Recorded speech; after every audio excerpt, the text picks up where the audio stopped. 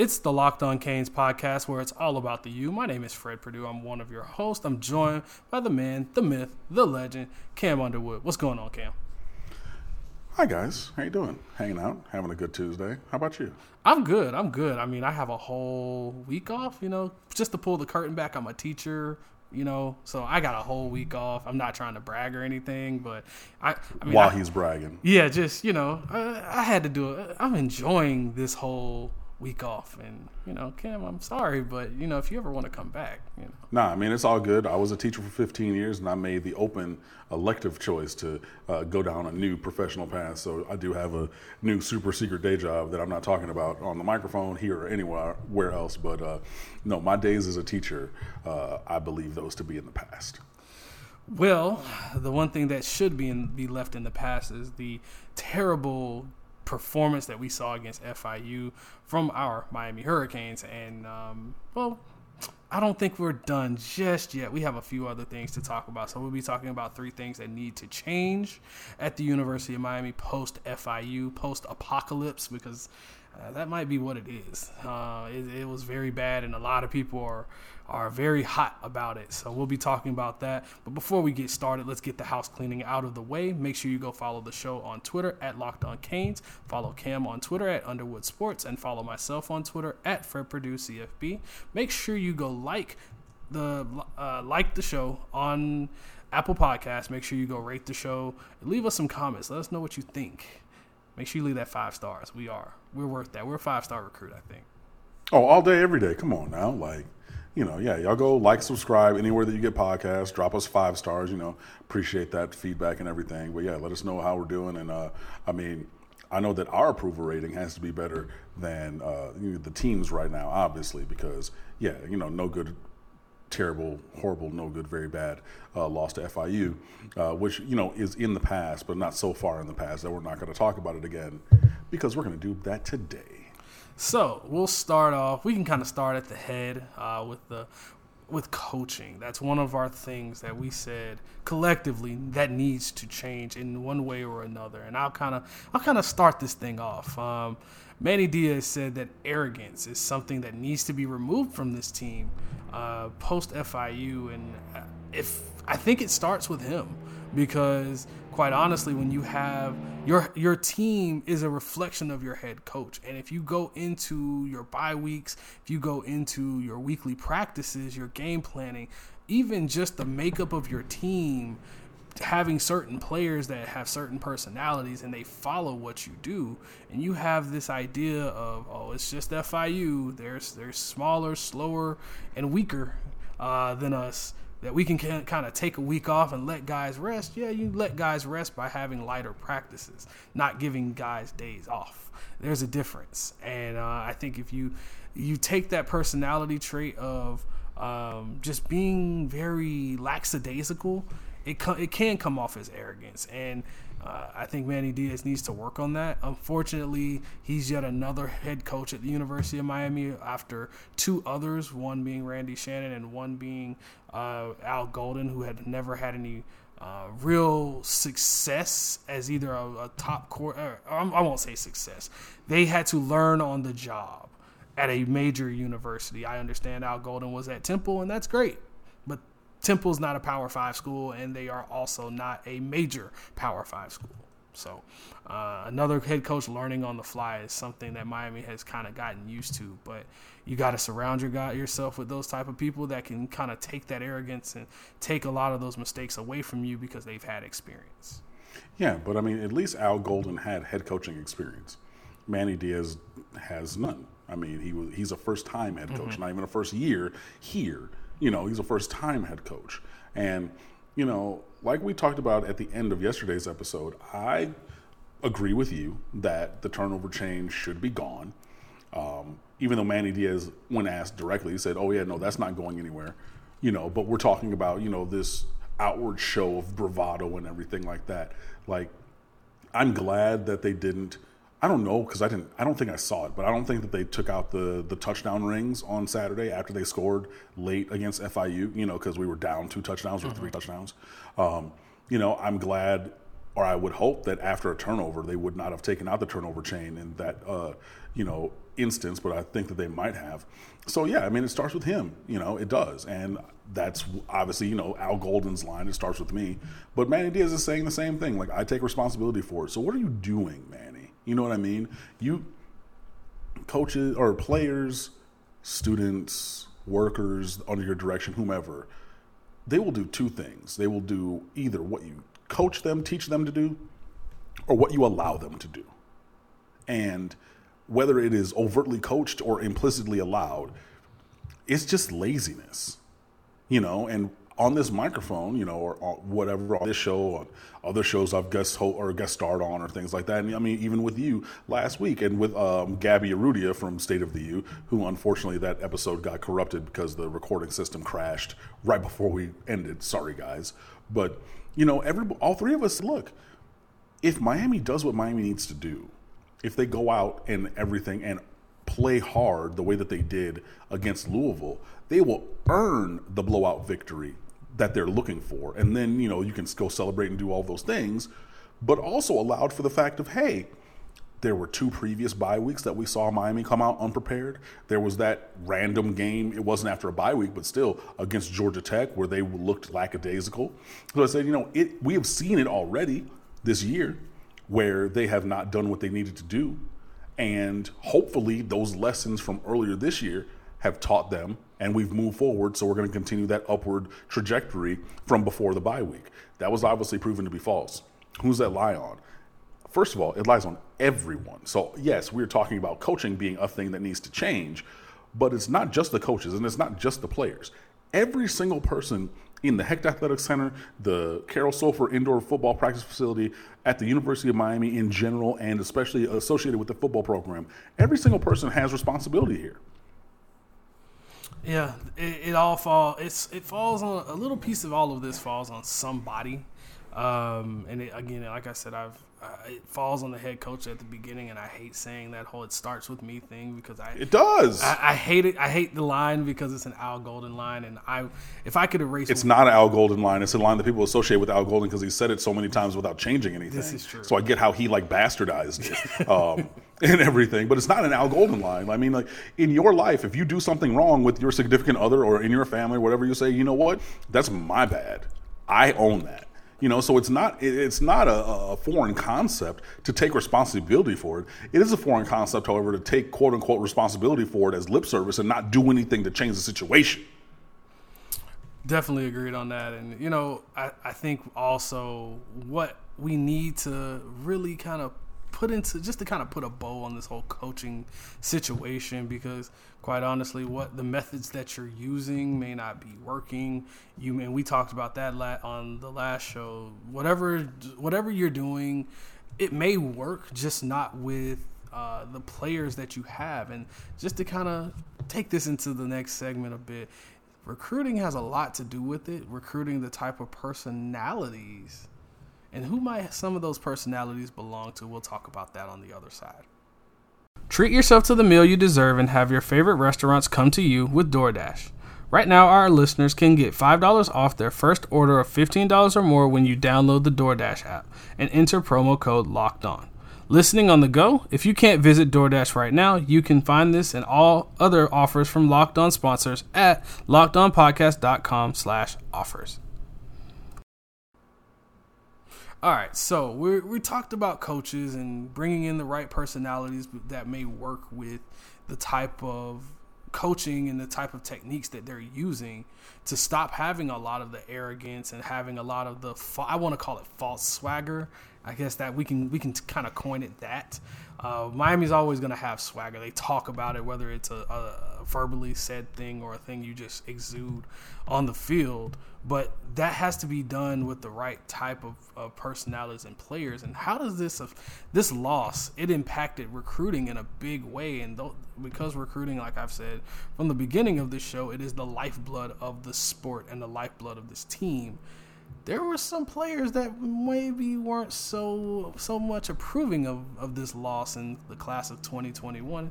So, Cam, you are the recruiting expert here at the Locked On Canes podcast. So tell me, sir, who are some of these recruits that should be, maybe we keep our eye on, or maybe they just may be gone in general? All right, so I'm going to start from the top at 2020.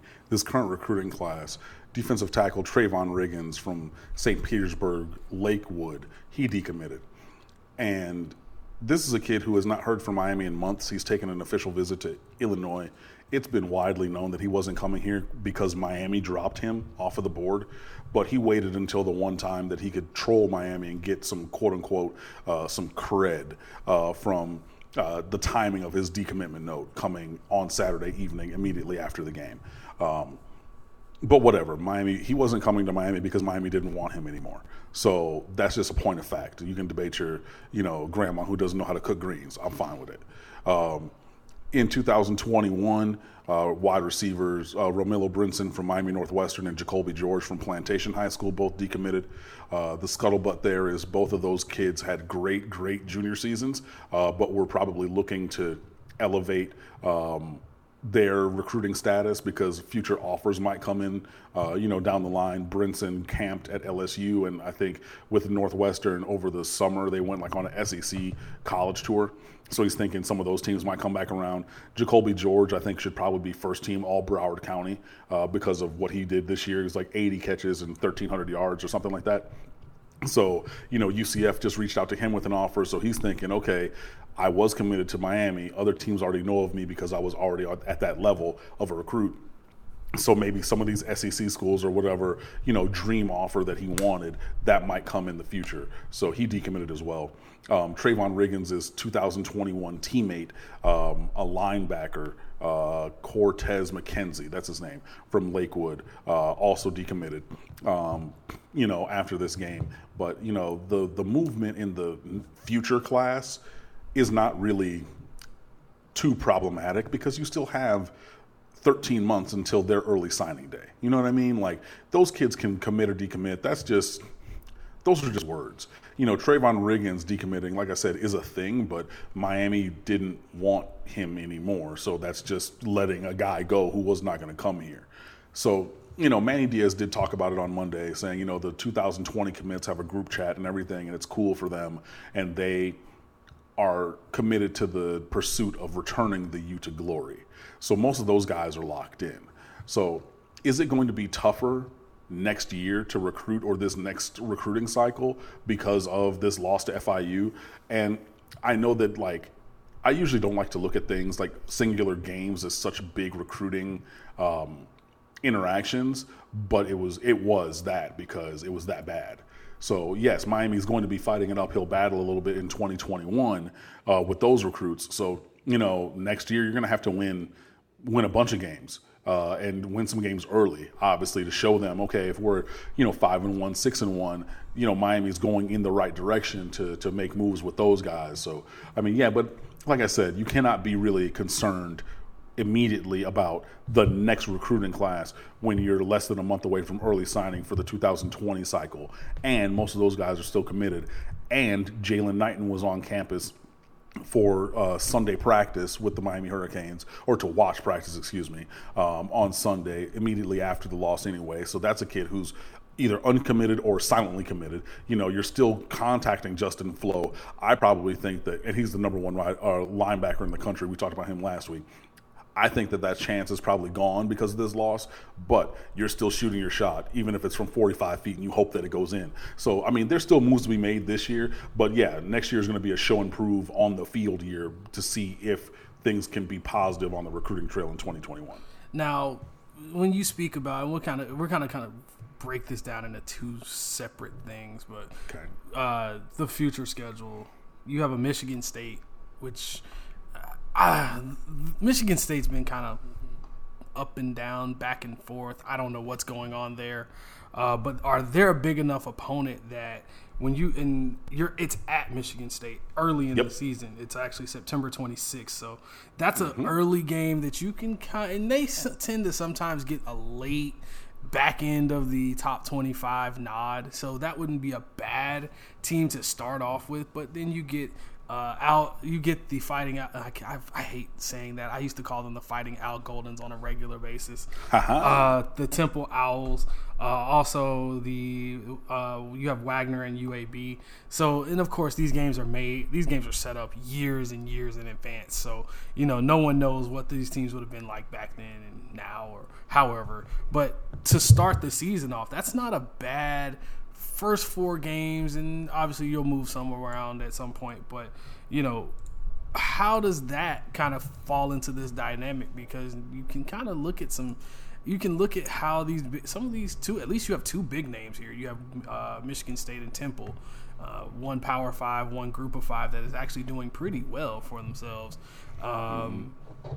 Does that go into the whole recruiting thing of saying, hey, we have some big name opponents going forward, and maybe these guys will recognize these big wins? I'm calling them wins. I'm just speaking it into existence now.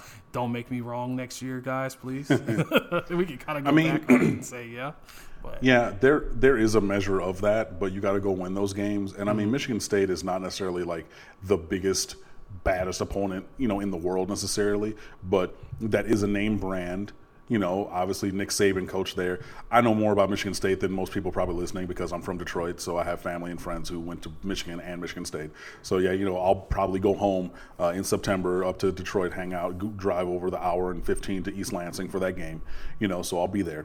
But that's a team that you should beat, that you have to beat because, then you can say, okay, look, we lost these teams last year, but in next year's recruiting cycle, look, we beat Temple, who – that's a team that because a coach used to work there. Manny Diaz worked there for 13, 18 days or whatever it is. But that's another team that has been a 9, 10, 11 win thing. I just thought something about Temple. Sorry, never mind. Personal story. Disregard. No. Go ahead. No.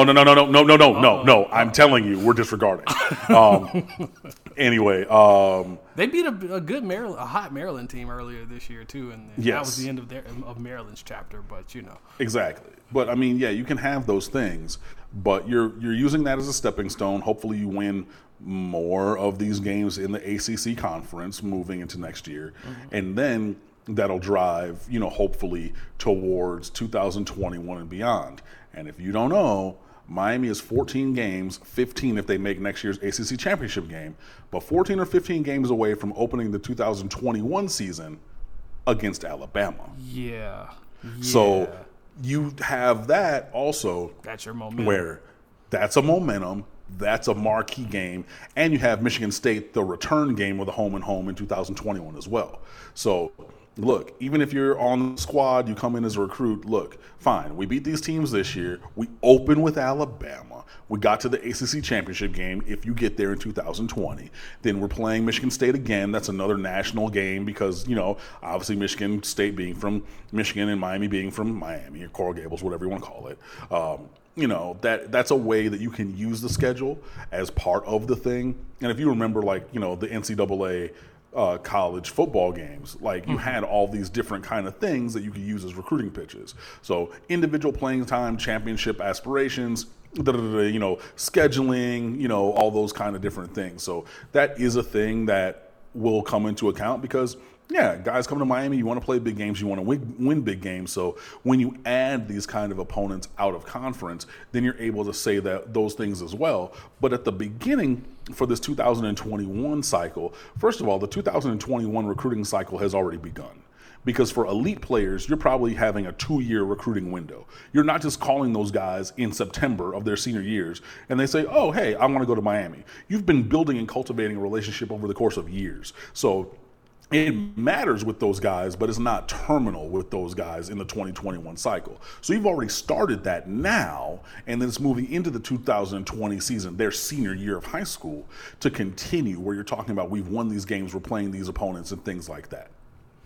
Now, we spoke about at the beginning of this thing that, accountability is something that is just, it has to happen at the University of Miami. And accountability, we can go for days when it comes to that because it's been a problem at Miami since 2003.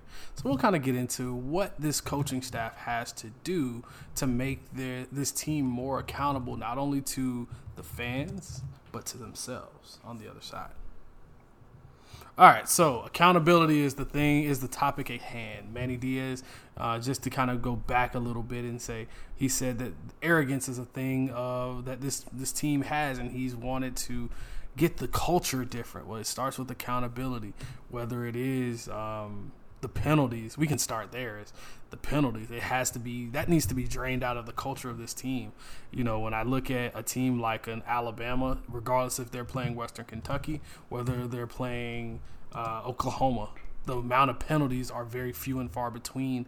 You rarely ever see, false start on anybody on the offensive line. Because they know the consequences. They know that there was a fear, and we can kind of tie this into going back to the good old days. There used to be a fear of guys that were just as good or better than the starters, a la Frank Gore, a la Clinton Portis, Sean Taylor. Some guys were just better than the starters. They just didn't have the experience. And there was a fear that somebody would come take your spot if you kept messing up in game or during practice. That fear has to be brought back, and that's a huge piece of this whole accountability thing. If you're committing constant penalties and you're hurting the team, because at the end of the day it's about the team, somebody else is going to take your spot. What say you? Look, I'm going to put it to you like this. Miami is currently 94th in the country in penalties. At 7.1 a game, 78 overall.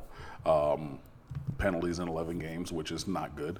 But yeah, getting back to the heart of things, I wanted to say this earlier. Attitude reflect leadership, captain. And if you think, I've heard that before, that's from Remember the Titans. But you cannot talk about what the players are doing and not talk about what you're letting them do or coaching them to do, Manny. Teams take on the personality of their coaches. Mm-hmm. So apparently the personality of a coach is that we're a half-assed working group who works when they want to, how they want to, without any kind of effort or consistency. Now, the other part of what you're talking about, I think, goes back to the second segment of recruiting. Yeah, you had elite talent on the bench back in the day because you recruited. You recruited over the talent in front of you. That should be the goal. Just like if you have a family and you have kids, you want your kids to be better off than you were, so you're having their life take an upwards trajectory from where yours was. You should want to recruit in that same way. Miami does not have that depth currently. So that's a thing that needs to be addressed in player acquisition. But, we don't have, with all due respect, we don't have a Frank Gore as fourth running back right now. We don't have a Sean Taylor as the number 5 safety right now on this team. We don't have that. So, yeah, maybe you can discipline the players in a different way and say, all right, we're going to take you out and give somebody else another chance, even if they are 15 pounds lighter and 3 steps slower, because, you're not doing the job because you're creating penalties, you're dropping passes, you're missing blocks, you're missing tackles, whatever it is on the performance that says maybe we give somebody else who's a dirt dog. He's a gym rat. He's just a football player. He might not be gifted with the size and speed that you have, but he has that tenacity. Mm-hmm. That you don't, to go out and make a play. Maybe it is, but yeah, you cannot just say, okay, we're going to go to the backup who's equally as talented as the starter, because simply the roster is not constructed in such a way that you have a player behind most of these players to be able to do that. Agreed. And, when I look at, you brought up a good point about, not having the depth and being able to recruit over a player. You may have a DJ Dallas, but you need to recruit a Jalen Knighton who could be better. You never know. Potential is always, I hate that P word, potential, because it just gets thrown around way too much, and it's an excuse for a guy not achieving what he was supposed to. But I'll interrupt really quickly to say this. Potential has to turn into performance. And that's the disconnect. If you are continuing to rely on that P word of potential, and it's like, the potential's there, the potential's there, the potential's there, the potential's there. There has to be a time when potential turns to performance, because as a freshman, even a redshirt freshman, I understand it. For example, and this might be controversial, Lorenzo Lingard was a 5-star recruit.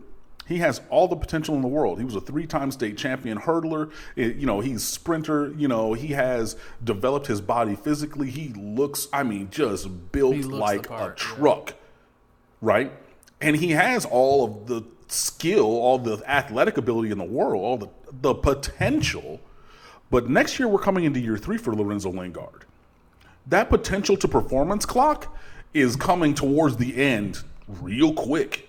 You know what I mean? So, like, potential is a real thing because you recruit guys on potential. You don't recruit guys as fifth-year seniors.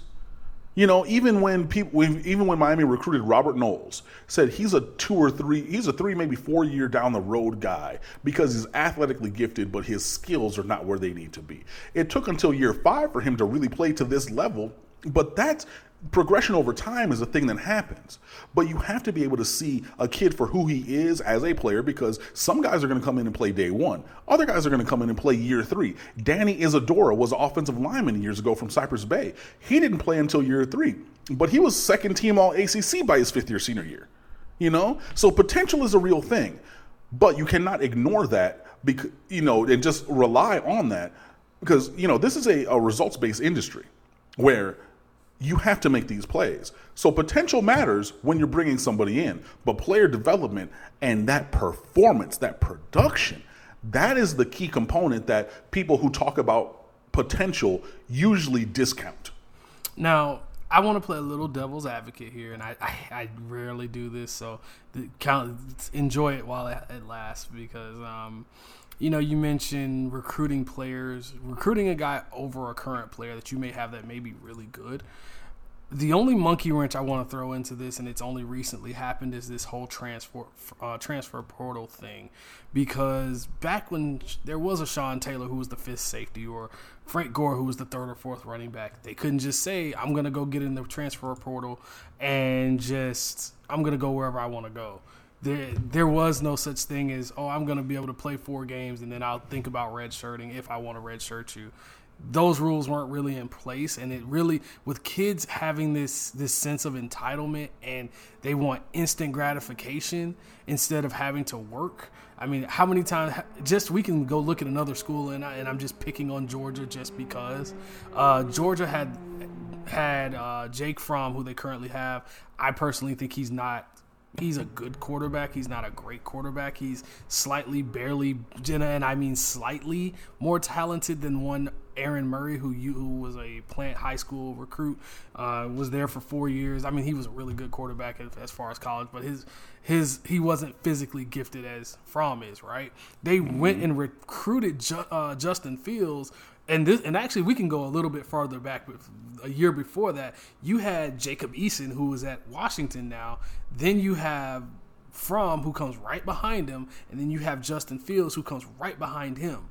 So at some point, you know, Eason has an okay year. He gets hurt. He transfers. Fromm comes in. You bring in Justin Fields. Justin Fields transfers because he was more than likely promised to play. And I think that would have been a nice combo or a nice guy to bring in to at least have a package of plays until Fromm left, kind of a la Chris Leak and Tebow in that same conference, right? So Justin Fields transfers. He goes on to Ohio State, and once he goes on to Ohio State, now you're just stuck with Fromm. So it's like, at some point, guys are going to leave simply because they want instant gratification. And at quarterback, it's a little bit more of a different situation because as a receiver, there's 4 potential guys that can catch a football.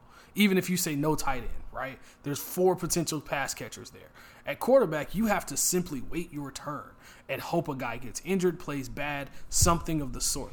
And if it doesn't happen, then you just have to transfer, or your 4 years will go by so quickly that your head will spin. And I've seen it multiple times. I mean, even Joe Burrow, he transferred from Ohio State after Justin Fields came in. They brought in a guy that happened to be better than the guy. You never know what could have happened, and they at that time had Dwayne Haskins. I say all of that to say, just to have recruiting, that strategy worked then, it may not work now. No, I mean, and I think quarterbacks are a separate conversation, you know, from the whole everything. But you have to, and that's why I said, you know, recruiting rule number 1 is you have to have a quarterback every year because you prepare for the future if somebody were to leave, because it is a singular position. And I've had that viewpoint since before the transfer portal. But look, if we recruit over you with a better, bigger, more talented player, and you want to leave at any other position, then we should be better off with that player anyway.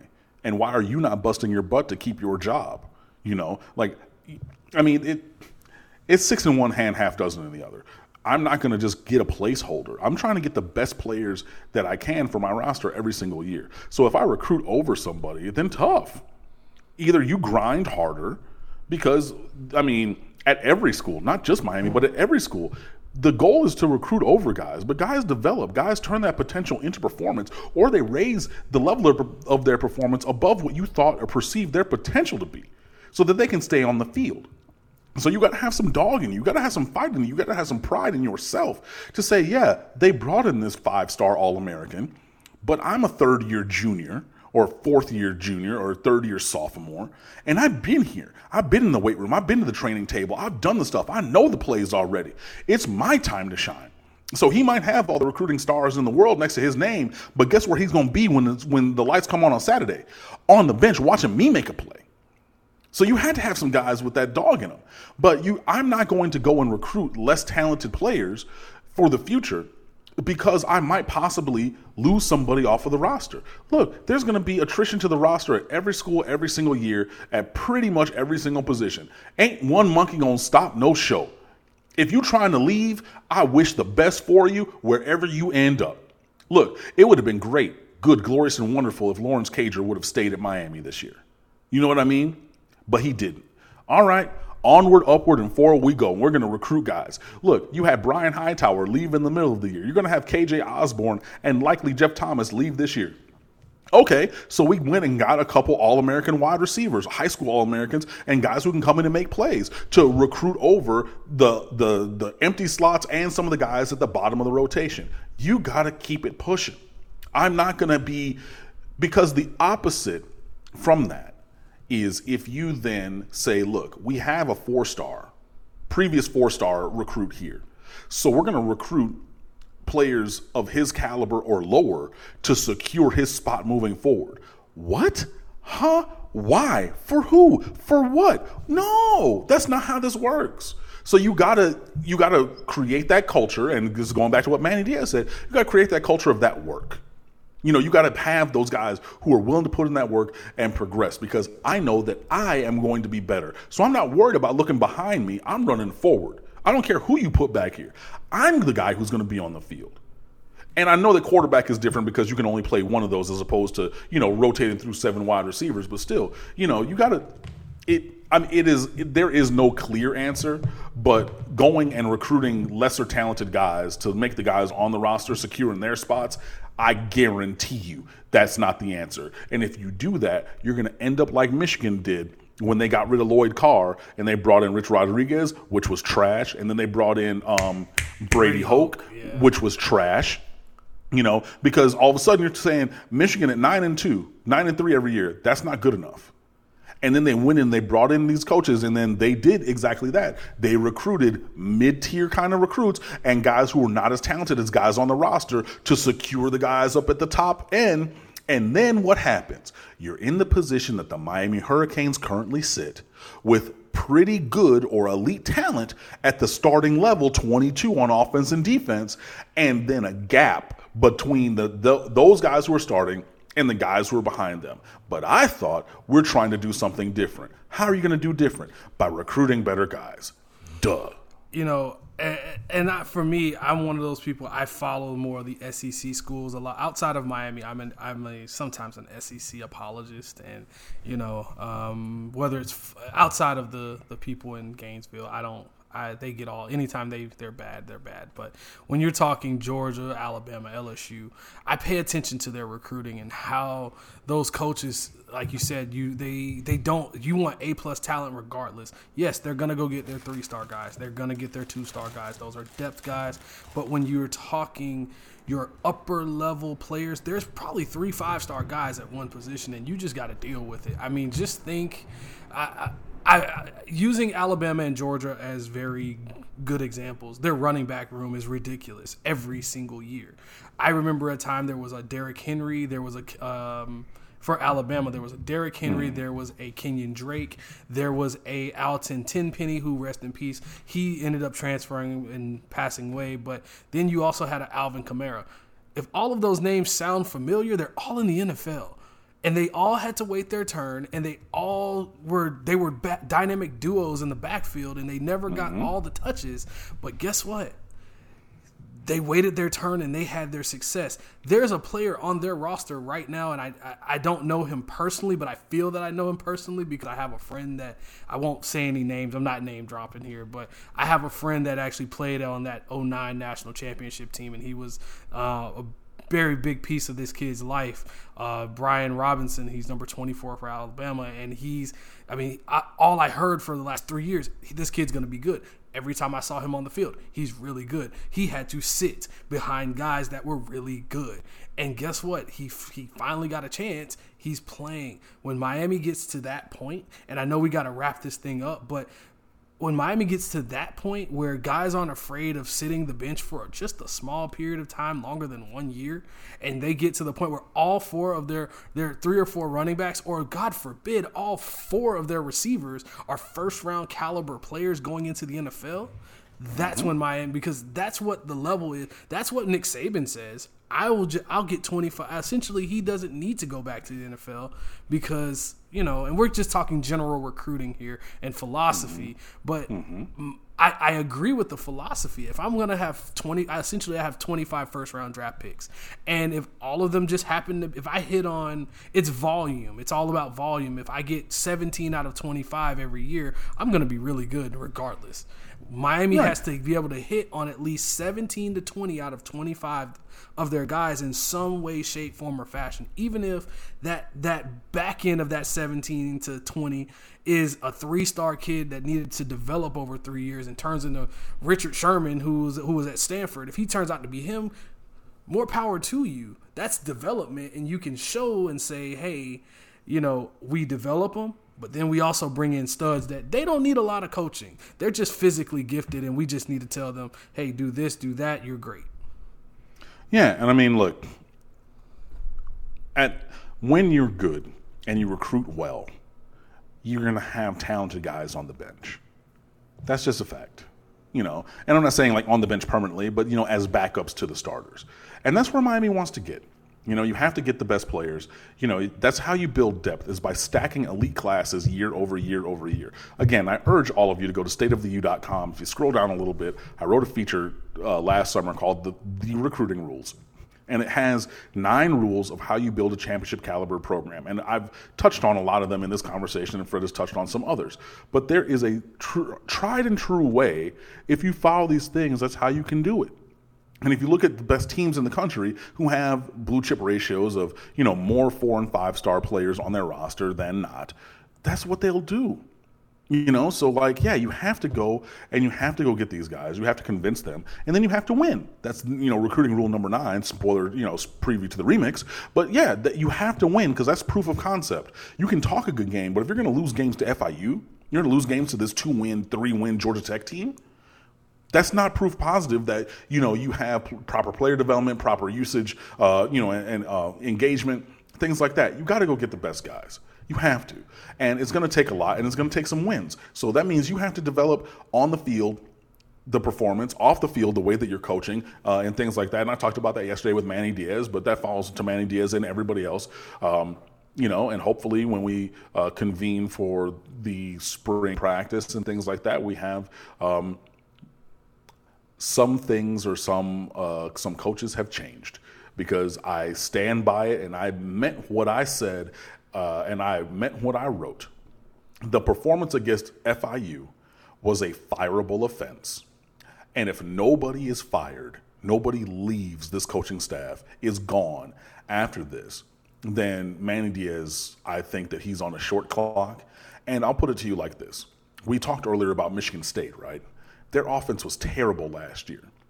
Do you know what Mark D'Antonio did to fix their offense in the offseason? From what I've seen on the field, I have a lot of nothing.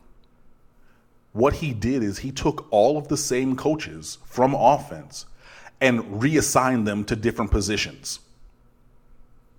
Literally. Running backs coach, coaching tight ends coach, coaching offensive line coach, coaching wide receivers. He did shuffle around with the coaching staff on the offensive side of the ball. Got rid of no one, changed nothing.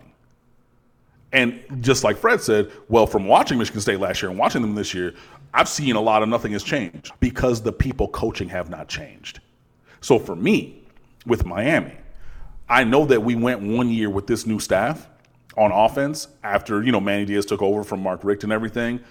Changes need to be made again. Period. Pointblank.com. End of story. Again, debate your grandma who don't know how to make greens because I know how to make greens. Thanks. I think as we close this chapter of FIU out and get it out of I think we've gotten it out of our systems. I know I have, Cam. I know you're disdain. Nope. No. Okay. It ain't going away. It ain't going away. Okay. So nope. Let this burn in your soul. Let it marinate on you. Okay.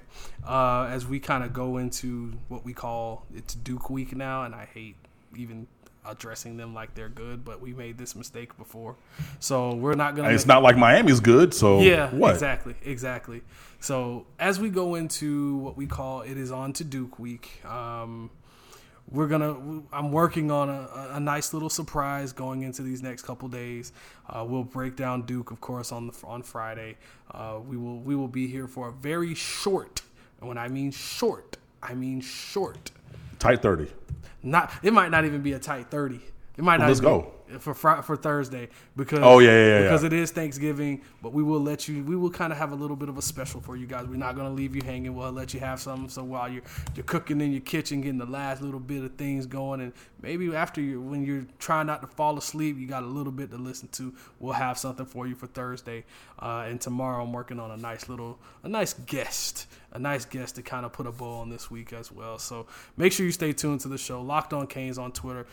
Underwood Sports on Twitter for Cam, myself, Fred Purdue CFB. Make sure you follow us on Apple Podcasts. Rate, subscribe, leave those comments. Let us know what you think. Leave us on Twitter before we get out of here. Make sure you leave the hashtag LOC Thanksgiving and let us know what you're thankful for. We'll kind of read those on the air for Thursday too. So make sure you do all of that. We'll be back on tomorrow. May have a special guest if you guys are good. You guys stay safe out there. This is for Cam. This is Fred. It's the Locked on Canes podcast. And go Canes.